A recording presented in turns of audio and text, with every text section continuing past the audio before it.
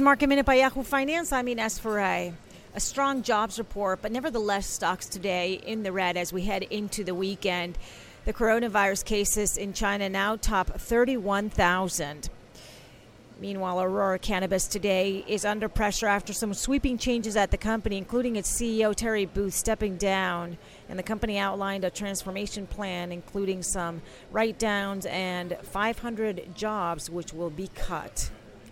An Intercontinental Exchange, or ICE, the owner of the New York Stock Exchange, is no longer pursuing an acquisition of eBay after executives said that eBay was not interested in their ideas for changes.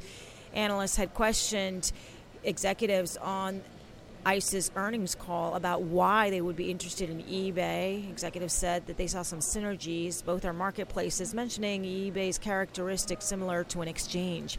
For more Market Minute news, head to yahoofinance.com.